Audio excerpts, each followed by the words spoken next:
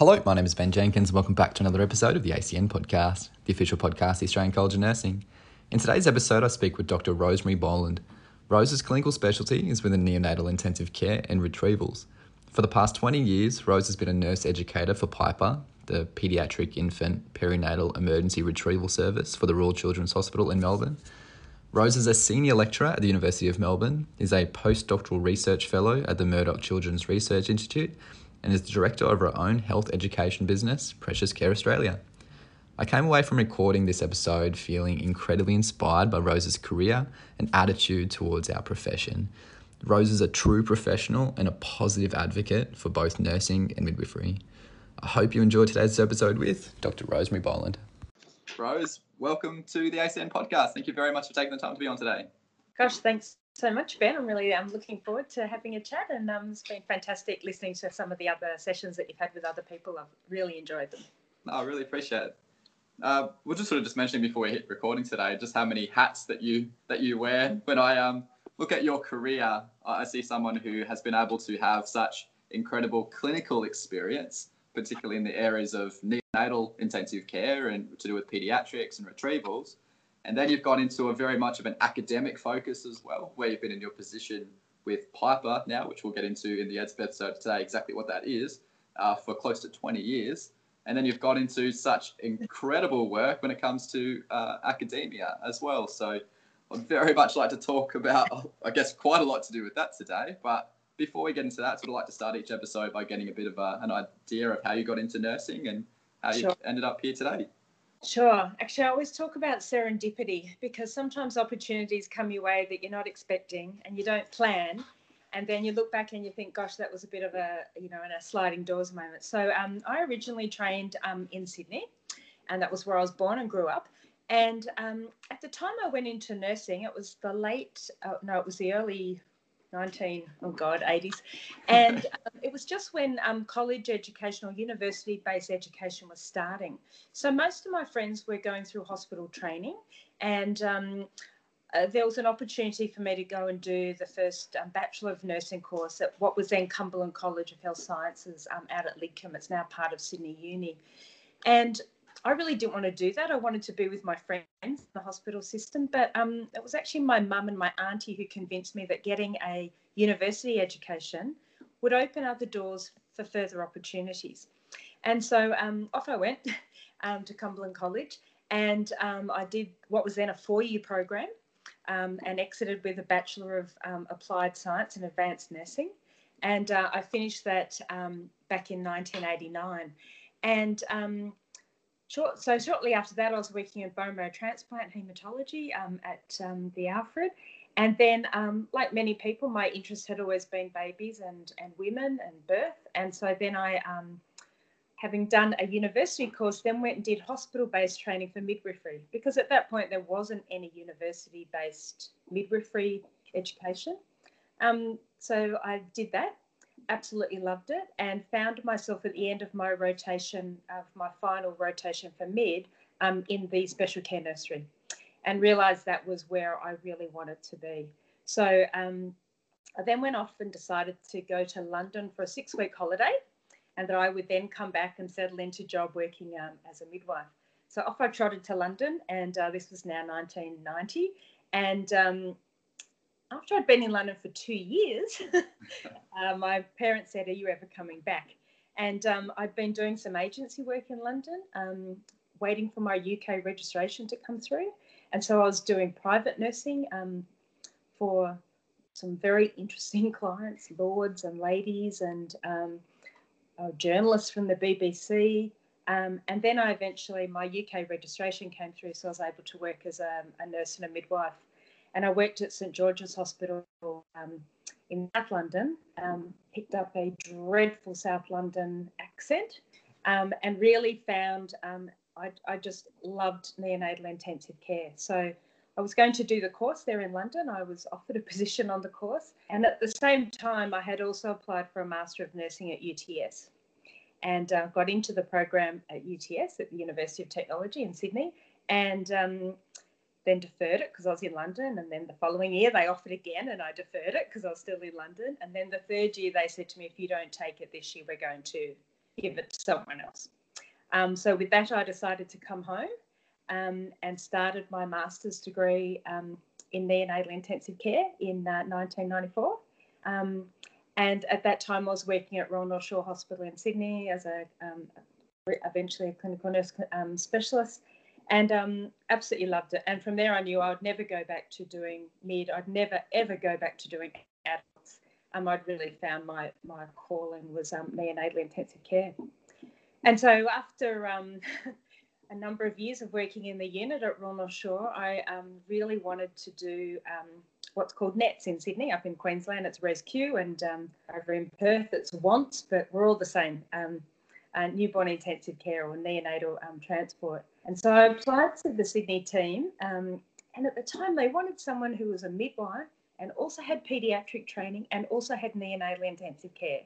And I didn't have the triple threat. I only had two. So I applied and I didn't get the job. And so then I decided that I would write to you'd never do it these days, but I wrote to the director, the medical director of the team in Melbourne, and said, this is what I want to do. Do you have any opportunities? And he said to me, actually, we do. We've got a job coming up, so why don't you apply for it? And so much to my parents' horror that I was about to leave again, I did apply for the Melbourne team, and that was in 1998, and I was offered a job as a neonatal transport nurse with the Newborn Emergency Transport Service. So I moved down to Melbourne, and the idea was that I would stay for a year, 18 months, maybe 2 years, and then I would go back to Sydney and try and get a job on the Sydney team. That was 22 years ago last week. So I'm still with the team. They've changed their name. We're now called PIPER. So it's the Paediatric Infant Perinatal Emergency Retrieval Service. Big mouthful. But now we do babies, infants, and maternal perinatal consultation and retrieval. And I absolutely adore it. So I've never been able to leave. So last week was the 150th anniversary of the Royal Children's in Melbourne, and 22 years for me at PIPER. And people stay in Sydney, are you ever coming back? So, Saying, please come back. I never quite made it back. And then my next kind of serendipitous or sliding doors moment was having been at PIPER for many years, and I'd moved then into becoming an educator. So I was one of the statewide educators, going out to hospitals around Victoria, providing education predominantly around neonatal resuscitation for allied healthcare professionals, doctors, nurses, midwives, paramedics, and some crazy notion in me decided that maybe I should pursue more education. And at the time, Professor Lex Doyle, who is a leading perinatal researcher, a paediatrician by trade, he was looking for a PhD student. And so I went to see him and expressed my interest in doing a PhD with him, and he asked me what I was really interested in. And I said, well, I'm really interested in babies, and particularly those born in small hospitals or regional hospitals who end up being transported by PIPER. And can we improve outcomes for these babies? And why is it that they really don't do well, many of them? What can we do about that? And he looked at me, he said, well, then that's what you'll do your PhD in. So I found myself at Melbourne Uni in 2010, enrolled in a PhD, and I finished that in 2005. And then I was lucky enough to get a 5-year postdoctoral fellowship at the Murdoch Children's Research Institute, which is my second hat. And I also have a part-time role as a senior lecturer at the University of Melbourne, coordinating the neonatal intensive care course. So that, in a nutshell, Ben, is my crazy life. And that's brought you up to the 20-something years up until where you are right now? Exactly. Yeah. It's absolutely incredible. I love that you've known straight up, you've come straight out of uni and you knew that you wanted to go into caring for children. Absolutely. Yeah. And I just found my niche, I think. I just loved it. I still love it. So. Absolutely. And it's very evident that you do love it because you're so passionate about it. And I love that you said that you knew that whilst you have obviously practiced as a midwife and you've gone through that stage, you knew exactly where you wanted to go. And now you've just pursued that with 100% of your energy and here we are. But also, as I said, then opportunities came along that I hadn't envisage and that I hadn't thought of and I didn't know would happen. And that's been one of the nicest things I've enjoyed about my career, is that things have happened along the way. And an example of that is we started when I was in a couple of years into PIPER, became very interested in paramedic practice. And so then, a few years later, I now help with ambulance develop guidelines, consult on equipment for them, help them with training, develop learning packages for paramedics. I've written a textbook chapter, just written the second one, work really closely with them because that's an area of practice, obviously extremely preterm birth in the pre-hospital environment. It's just fraught with additional challenges, both in terms of the retrieval, the stabilisation, obviously the outcomes of the babies. Well, that, of course, then sparked a research interest in, well, maybe we should report the outcomes of these extremely preterm babies who are born inadvertently at home or en route to hospital. So that opened another research door. So, it just keeps going. It never stops. Absolutely. Yeah. No, there's always more questions to be asked. Oh, absolutely. I knew that was the first time I had been exposed to PIPER, was Monash Uni and being exposed to the paramedic side of things, doing the double degree, coming in and speaking about neonatal resusc. Yeah, I did a lot of lecturing for the what was MUCAPS, but now the Department of Community Emergency Health and Paramedic Practice down at Monash. And so I've lectured for them for a number of years and made some fantastic friends through the process. So I really enjoy the work with ambulance, and that's something that I never would have seen happening as part of my role. So that's been great collaboration with Ambulance Victoria and the teams there.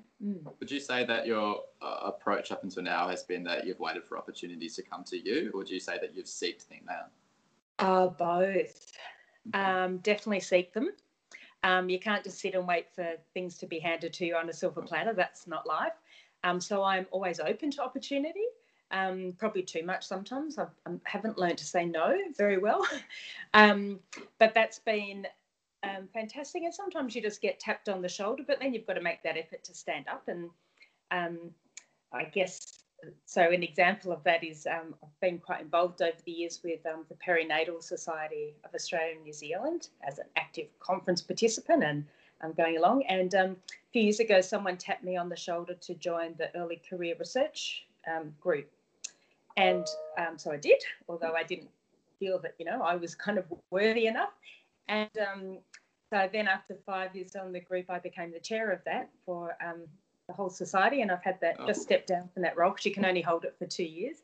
So again, with that just was an amazing opportunity for a neonatal nurse to be the chair of the Society's early career research group, and to try and create opportunities and activities for early career researchers from all disciplines within the Society, and organise conference events and all the things that go along with that role. So wouldn't have seen that coming, but it was an opportunity that, again, kind of found its way to me, but then I was prepared to, grab it and run with it and try and make something of it. Yeah. Absolutely. Yeah. Now, when it comes to research as well, we sort of mentioned that you've gone through, you completed your master's degree after quite a number of years of clinical experience, and then you've got more experience, especially within PIPER and all the other roles you do, and then you've gone into the PhD. Was it that you just wanted to know more questions? What sort of got you interested in the world of academia?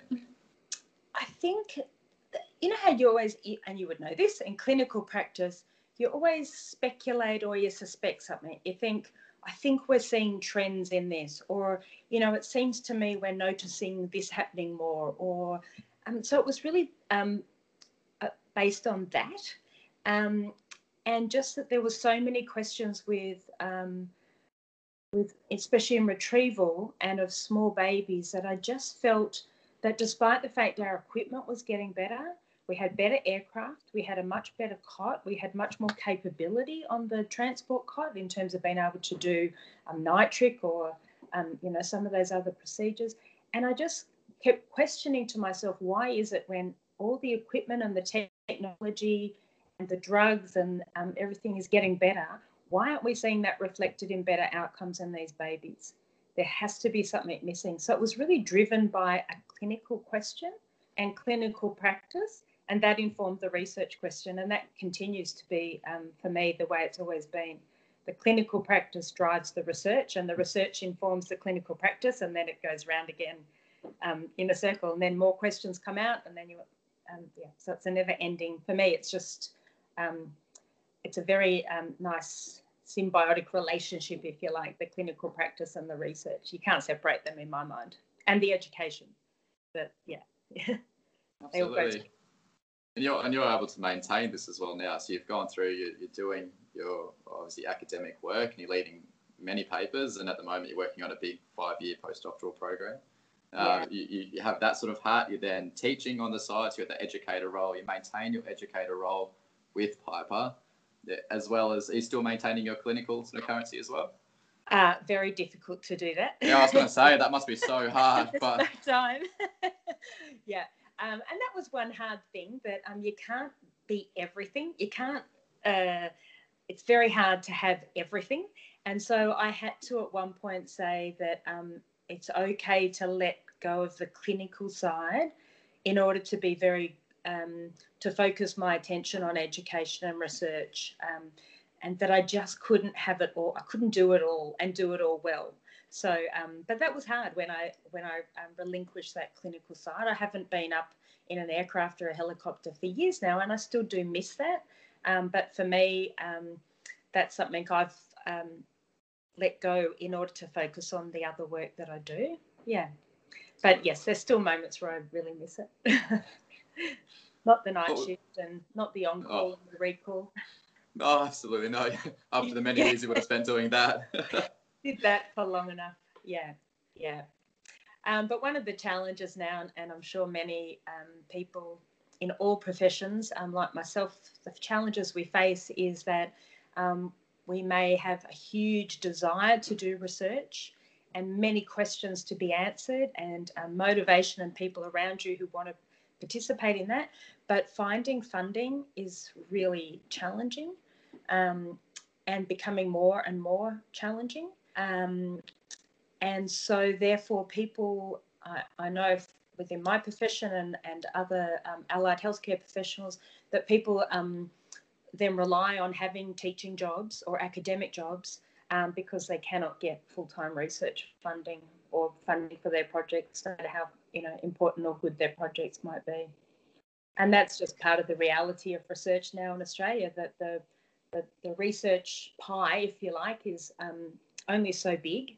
It's not getting bigger, but the amount of people competing for a piece of the pie is getting bigger. And so it's not that projects don't get funded because they're not good projects.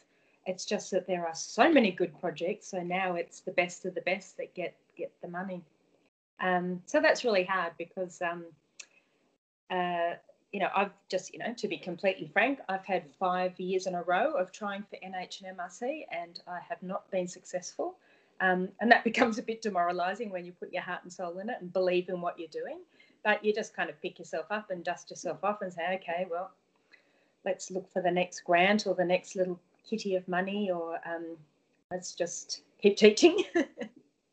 Yeah. So if you have someone now who's wanting to push into this world as well, sort of mentioning the challenges that you're facing right now, what sort of advice would you provide to them?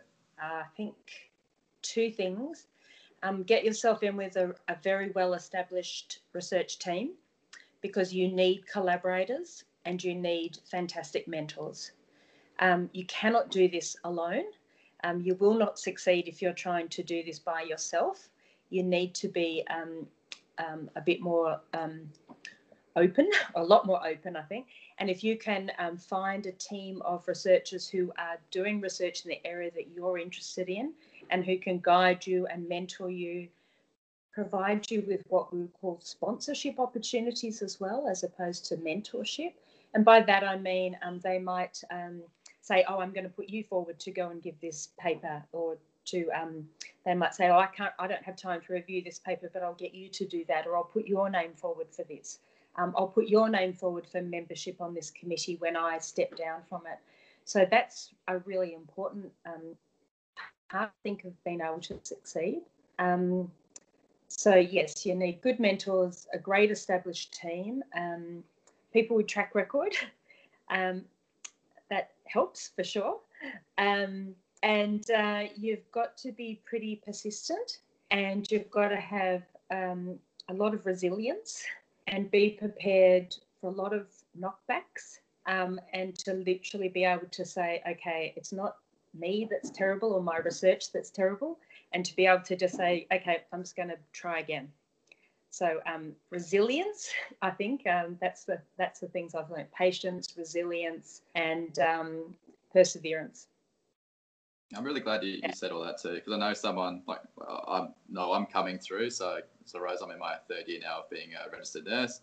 I have all these big aspirations for my career, what I'm trying to push to, and I feel I've said this a couple of episodes now. I feel that the people coming out of uni now have this sort of expectation on themselves that we do need to accomplish all these different things. We do need to wear 17 different hats and get into PhD if we want to go and teach back at uni. So I feel it's just something that is sort of driven into us from the start, and it's so good to hear your comments on that. It's interesting, Ben, because I didn't start my PhD till I was 45.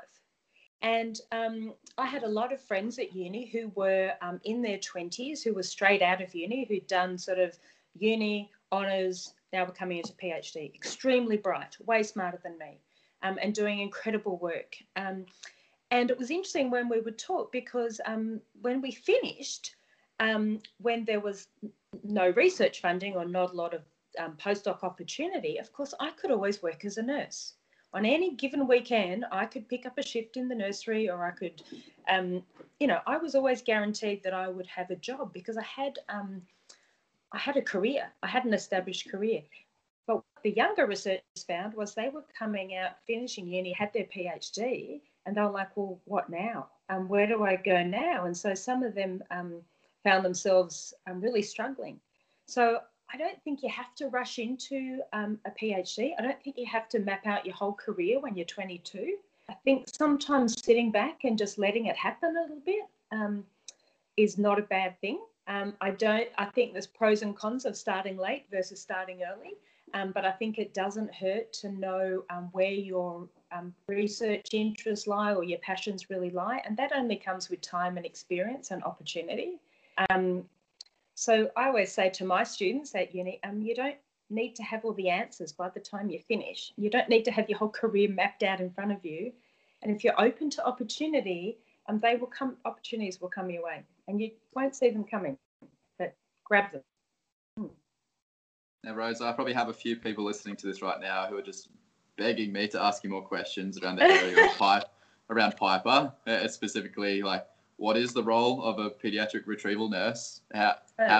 What can they be doing to be able to push their way into that sort of area? What sort of advice would you provide? Yeah. So Retrieval now, in fact, all the teams pretty much around Australia have now combined their neonatal and paediatric teams. Traditionally, the neonatal teams will look after babies who are sort of up to around 6 kilos and sort of a couple of months old, particularly for ex-prems. The paediatric teams then manage the sort of infants right up to the 16, 17-year-olds, and they are different beasts, if you like. And then on our team here in Melbourne, we also have perinatal, so maternal emergencies. So again, women presenting to rural regional hospitals with complications of pregnancy who need a bed in a tertiary centre, need to be transferred to a tertiary centre, and that might be by fixed-wing aircraft or road ambulance, depending on where they are. So the role of a neonatal, to get into retrieval now, obviously you need a fair bit of experience. So we would generally like 5 years of post-grad after completion of a specialty course. So someone would become an RN, and then they would do their neonatal intensive care training, and then we would generally like that they're about 5 years experience. And the reason for that is, as you would know, when you're up in the helicopter or the fixed-wing aircraft, it's you and a doctor. So you're not only having to draw on all your nursing skills, you also now need to learn aviation physiology. You need to understand the effects of the various physics laws on, gases expanding, what happens at altitude, and, if you're in 100% oxygen on the ground, you've got nowhere to go once you're up at 17,000 feet in terms of oxygenation. Gases expand, so if you've got a baby with a pneumothorax, you need to drain it before you take them up to altitude. And if the equipment breaks down, you can't just call the BME and say, can you come and fix the cot? You have to fix it yourself, or you have to improvise. You have to be able to think on your feet. And so you are a jack of all trades. You are a nurse, and you're a bit of an engineer, and you're a problem solver, and you're a parent looking after the parents, and often training with the younger doctors to teach them the nuances of aviation medicine. So it's not something that someone can come straight out of the NICU course, for example, and just jump straight into. Yeah. Many of the staff on the team combine a retrieval role with also working in the hospital. So they might do a week on retrieval and then a week in PICU or NICU to keep up their acute skills in the neonatal or paediatric intensive care unit, but also keep up their retrieval skills. So some people combine the roles. Some people just work full-time in retrieval. So here in Victoria, we do around about 1,500 emergency retrievals, and then just under 3,000 back transfers per year. So it's quite a few, and we'll have days where there might be none, and then we might have 5 on the go at one time. So again, it's about priority and triaging and who's the sickest baby, or which baby's in the least resource unit. They might not necessarily be the sickest, but if they're in a small country town that has a GP practice, no infant ventilator. So it's an exciting career. It's certainly not one where you work the shift times you're rostered to, because if you finish at 3 o'clock in the afternoon, but you're 400 miles away out in some country hospital, you can't just say, well, I'm finished now. And there's a lot of overtime and there's a lot of recall. But it is a very exciting job. You never know each day where you're going to be, where you're going to end up, what you're going to see. So it's for people who like a bit of adrenaline rush, they love retrieval. Yeah. So it's, yeah. And of course, then there's roles in education and in policy and guideline development. So retrieval has many facets, not just the actual clinical side of it. Absolutely. Thank you, Rose. So now that you've taken up all of this experience, you've encapsulated all of the years that you've done, all of the academia, all of everything, you've then started up your own sort of company, Precious Care, where you're the director. Could you talk about that one a little bit more? Yes, I'm the director, the sole employee. I have meetings with myself. I agree with myself a lot. That's good. So this was really born, pardon the midwifery pun there, out of a need that what I recognised was we do a lot of training with healthcare professionals around baby resuscitation, recognising unwell babies, stabilising unwell babies, those first response interventions. And it sort of occurred to me that while we were very busy training healthcare professionals, which is appropriate, maybe the people we really needed to teach these fundamental skills were the true first responders, which was not the paramedics, it was actually the parents. So this really came out of a need that for parents. And so I started teaching, it was when I was doing my PhD, and I was working in a nursery. And the paediatricians in the nursery said, oh, Rose, could you please teach the parents baby resus, because you're really good at it and we're not, and we don't really have the time and, to put it. And so I developed a program for parents taking babies home from the nursery. And then from there, it kind of got bigger. And then the hospital I was working at said, well, couldn't you do this for all our parents, for our antenatal? Sure. So it kind of got bigger. And then I realised there was actually a real need for parents, particularly first-time parents, to learn basic baby information and skills. And COVID, strangely, has been a very strange time, obviously, but it actually has given, well, I've realised during COVID that parents weren't able to go they couldn't go for face-to-face education. Their parents weren't able to come over to help them with the baby, or their auntie or their sister. They're at home by themselves. Their partners weren't allowed to go to antenatal visits, still aren't allowed to. So they were even more isolated than ever before. And so then I expanded the program and developed more modules around it. And So that's where it's at. So yeah, it's me who runs it. I am the director, the sole employee, the secretary, the treasurer, the cleaner, the everything of the company. But it's been something that I've really enjoyed doing, and again, something I didn't ever think about doing, but has just evolved naturally out of a need and an increased need since the COVID-19 pandemic. It continues to show the ways that nurses and midwives are able to innovate and to be able to deliver care within the community. So thank you so much for doing that. Yeah, all good. So Rose, with being the year of the nurse and midwife and moving forward, what's coming up next for you? What are you hoping for after such a big career that you've had so far and it's continuing to go on? What's up next? Retirement? No. Look, I've got on my horizon, I've been asked to speak next year at an international conference in Athens, and this is one, it's a European neonatal conference. It's one I go to every year. Ordinarily, it's one I've spoken at a few times, and I'm hoping to present some work I've been doing the last year here in Victoria for the Department of Health, developing guidelines for babies born at 22 to 24 weeks.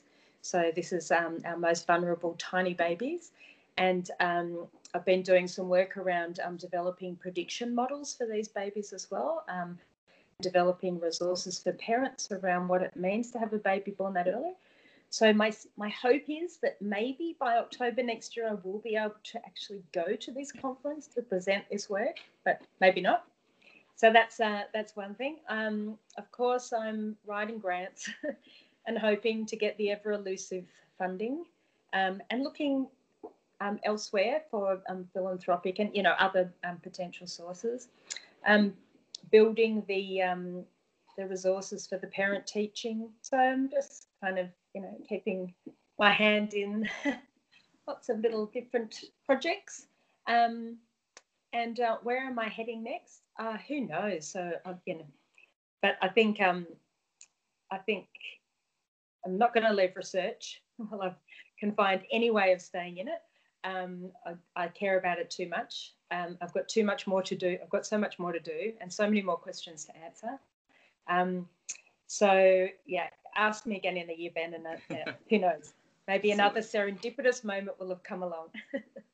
With this being Year of the Nurse and Midwife as well, and starting to get so much more awareness around our profession, where do you hope, for your sake, where do you hope neonatal care and goes into in the future? Is there anything that you hope is going to be more awareness or?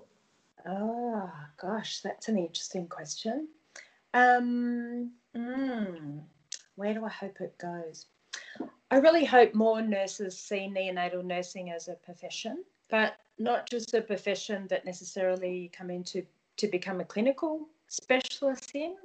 There are so many roles now within neonatal nursing, whether it's education, the ever-expanding role of the neonatal nurse practitioner, which has been fantastic, that's finally really taking off. And we have some wonderful nurse practitioners on our team at PIPER, and they replace the medical, as in they go out instead of the medical staff. They do all the advanced procedures, intubation, chest drain insertion, they give surfactant.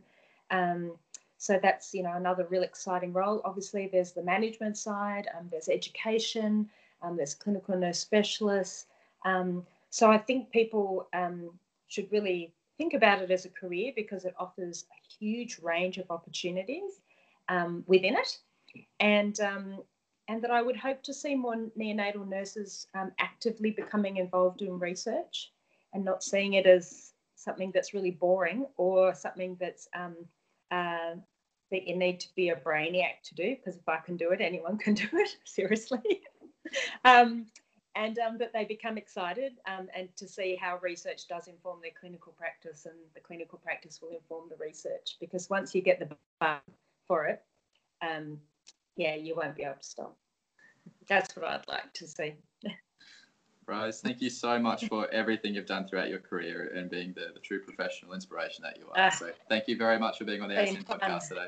It's been fun. Thank you so much, Ben, for having me. And happy International Year of the Nurse and Midwife to you and to all the listeners on your podcast. And good on you for, fantastic initiative this year for all of us, which, I've certainly loved listening to them.